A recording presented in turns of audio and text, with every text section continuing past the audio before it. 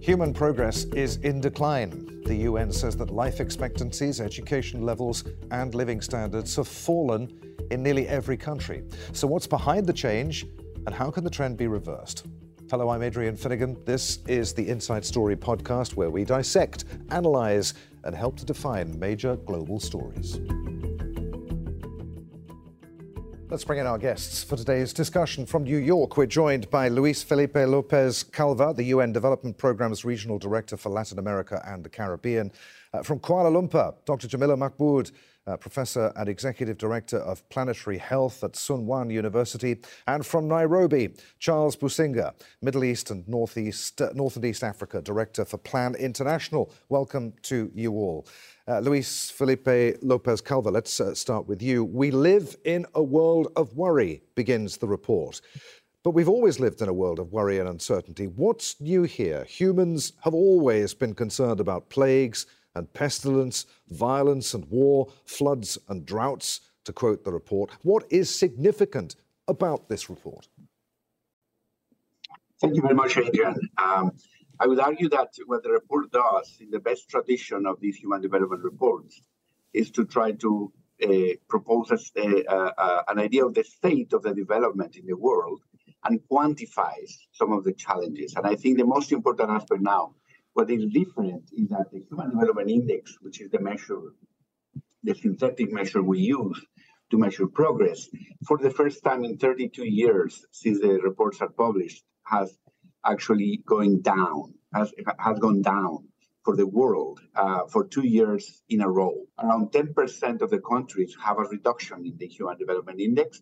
Now 90% of the countries have a reduction in the Human Development Index. So there is a situation of a reversal in development massively for the world, but also the report makes a very clear point about increased uncertainty. And we can talk later about what are the implications of this increased uncertainty. But I think it's important that we talk about the impact of COVID, the economic crisis that followed COVID, and the recent cost of living crisis. But now the report quantifies and shows a magnitude of these impacts. Dr Jemilah Mahmood, what struck you most about this report? I think, first of all, I want to congratulate UNDP for this really remarkable report, because for the first time, I think, well, even in the last report, but what it does is it positions the danger of the Anthropocene in the now very uncertain, complex, which is a very welcome report. And it gets us to start looking at how, the dots are now joining and how that impacts people's lives.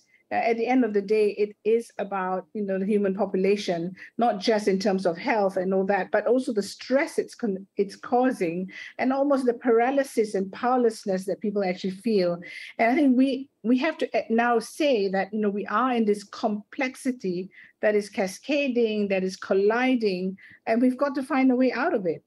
Dr. Jemilah, 9 in 10 countries slid backwards on the UN Human Development Index in either 2020 or 2021. 40% of them fell in both years.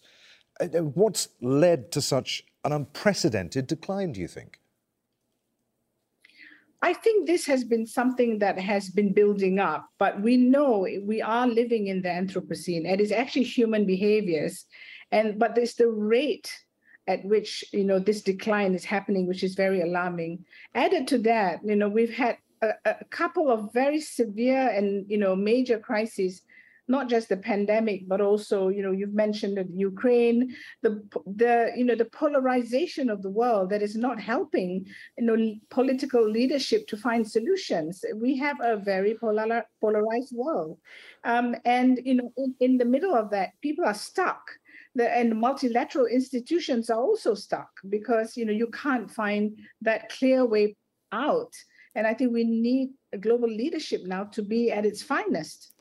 Charles Businge, South Sudan, Chad and Niger, as we reported, are at the bottom of that list. And you heard our correspondent Hiba Morgan saying that a common thread there is conflict and natural disasters. What do you think makes these countries so vulnerable? Is it just that, or does good leadership come into it too? It is a combination of different factors. And as we've heard, we were talking about these countries coming off COVID, conflict, extreme weather conditions, and also the global impact of the energy crisis. So they are not specifically safeguarded from all these crises. And when that is combined with bad governance, that enhances the capability and reduces the capability of these countries in addressing some of these. As we have also seen from the report, that the crises are feeding off each other.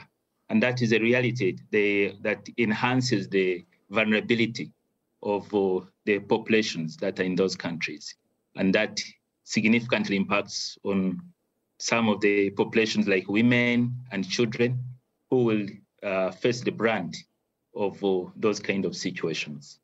What impact, Charles, will the war in Ukraine have? I mean, that's happening a long way from most developing nations, particularly in Africa. But what impact will that war in Ukraine have on developing nations that are already struggling to deal with the fallout of the pandemic?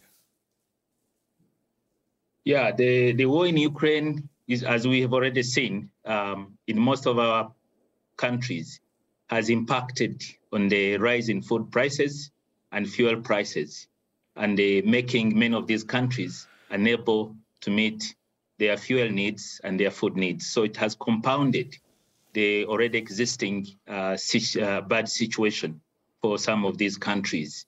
We've seen the impact of supply chain conditions, which has resulted into many of the countries not being able to have access to some of these food requirements.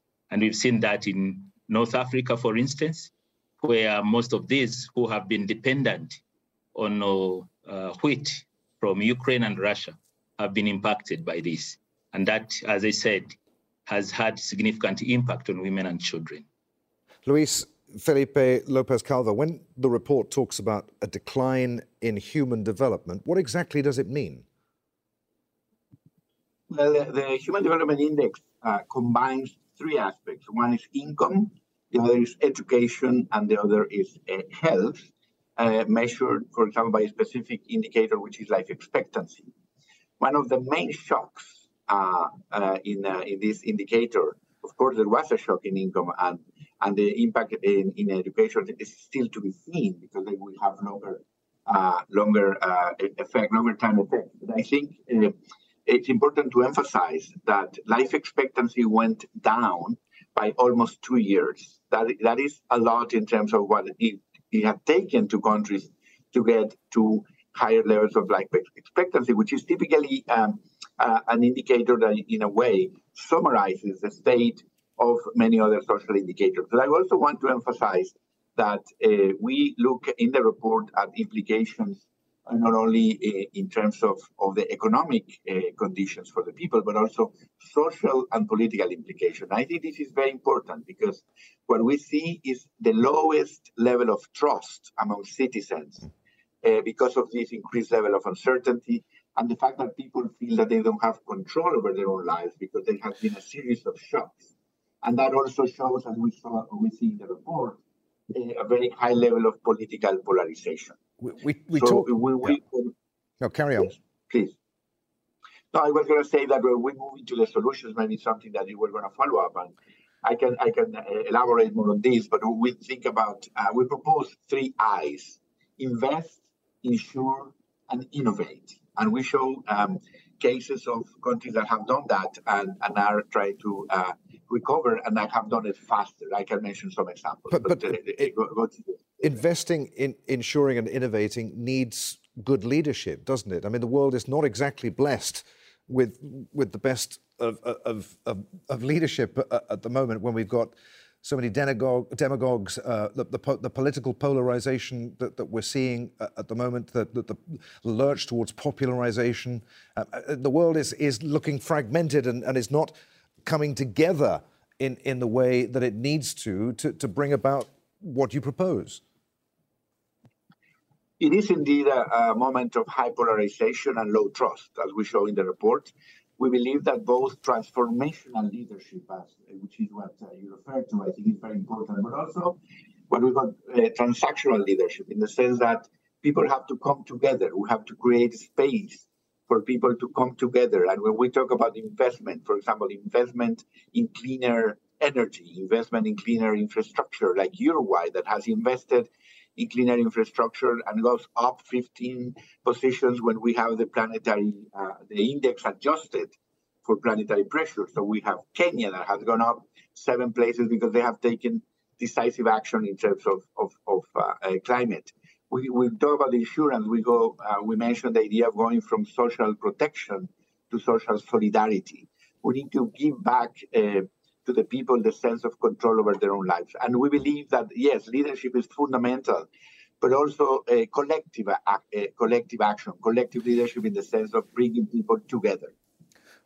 Dr. Jemilah Mahmood, are you confident that the world can come together to solve problems that are, I mean, let's face it, mutual? We're all in this together. The report talks about the world lurching from crisis to crisis and creating layers of uncertainty.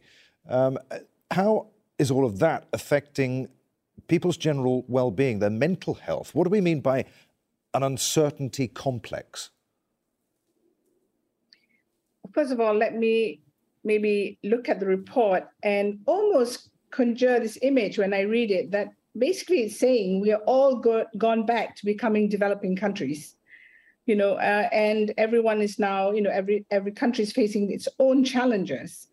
I think that, on your question, can we do something about it? Yes, we were once in that situation. What did we do? What did we learn? What kind of leadership led the way for us to get out of that situation? All these things, these lessons, these stories, we need to capture it again to navigate this uncertainty. And we're talking about, the uncertainties and the complexity, and there are 4 elements very, nicely described in the report, which is looking, from different elements, from economics to the Anthropocene and through, the climate issues that we're facing and the individual level as well. So that issue around mental health is what I mentioned earlier, that people are subject to so much information. And Luis, I love this report, but the one I that I would have added was information, because there's so much information and disinformation that is really, making people, they're unable to really focus and find a way out because you get paralyzed. And I want to turn to the media. You at Al Jazeera, 250 million viewers in 140 countries. What can media do now to help us? How do we get the stories out? How do we have a shared narrative of a common world, of a planet we need to protect, of humanity that we need to put in the center? This is what we need to do. We are faced with a planetary catastrophe. We have no choice. We can't give up. We need to push on. But it requires this transformation that is global, not at regional, sub-regional level. It's a global issue we all need to own and tackle together. And I think that all the speak that we've had on greening the economy and green transition energy, all that speak has to stop. We have to see action now. But how, Dr. Mahmood? I mean, it's one thing to say we have to take action. But how? The will has to be there. The people have to tell their leadership, and the people have to also at individual level change the way they behave. I mean, okay, if you put politics aside, in the world today, there's more stuff than the weight of the people on the planet. So the consumption patterns of humans, the behaviors on actually not even thinking twice when they're consuming energy, the way we are putting up fossil fuel commissions without thinking about the damage that's being done, the way we skirt around the word climate emergency and go into to create treaties that nobody puts through. So we as individuals need to rise and say at our individual level, this is what we need to do. And this is what we also need to demand of, whether it's our government or business, that, if people change the way they behave, then we have a chance. I'm not saying that it's going to solve everything, but we have a chance now of actually trying to find that solution. But if we go into an apathetic mode and we give up, then that's the end. And I think for me, working at Sunwan University, why we set up the Planetary Health Center is to tackle it through a revolution in education, getting our students to understand the decisions they make when they're out of university, when they're at work, will have serious implications on the planet, will contribute to the complexity we're facing in the world today. And we need young people now to be educated in a way that, shows value of being a human being on the shared earth that we have. Charles Businge, is it possible to put politics aside? We talked earlier about how issues of bad governance have held back development in Africa. For instance, the report says that recovery from the pandemic has been uneven and partial, further widening inequalities in human development.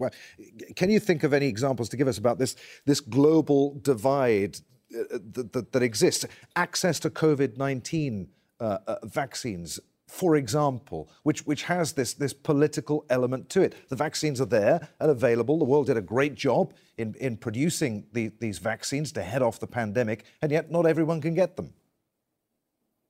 Yeah, I think the first fundamental issue is to be true to our commitments across different people, across different sectors, across different groups, especially those in governance. I think there are moral issues here which need to be looked into, and we need to be able to look at these issues as global issues that will require global action. And for me, politics is intertwined there. We cannot just separate these issues from politics, because it is partly some decisions which are made in some places which will have implications in other places. If we are talking about inequality, there are also decisions which are made by some individuals in power which will impact on those other individuals who cannot make those decisions. So the inequality question comes at the center, which also requires a moral reflection, a moral discussion to move forward. We have been talking about pre-existing inequalities, especially those which are driven by gender, driven by race, driven by other considerations, which we need to put into perspective and come to terms with. If we are going to look for solutions, we need to look for collective solutions where specific countries will definitely need assistance to improve on their governance credentials, but also to address some of the issues that will require specific investment.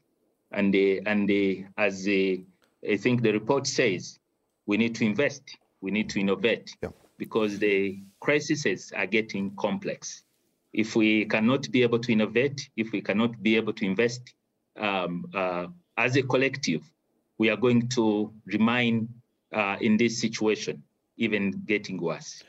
Luis Felipe López Calva, I want to end the program on an optimistic note, but I'm going to start with a negative question before I ask you what some of the positive takeaways are from this report.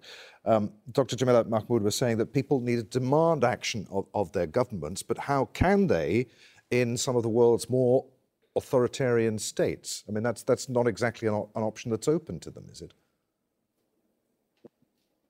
Yes, I think the report actually ends in a way after assessing all these political polarization, the lack of democratic instruments in many places, the rise of certain types of leadership that are not conducive to bringing people together.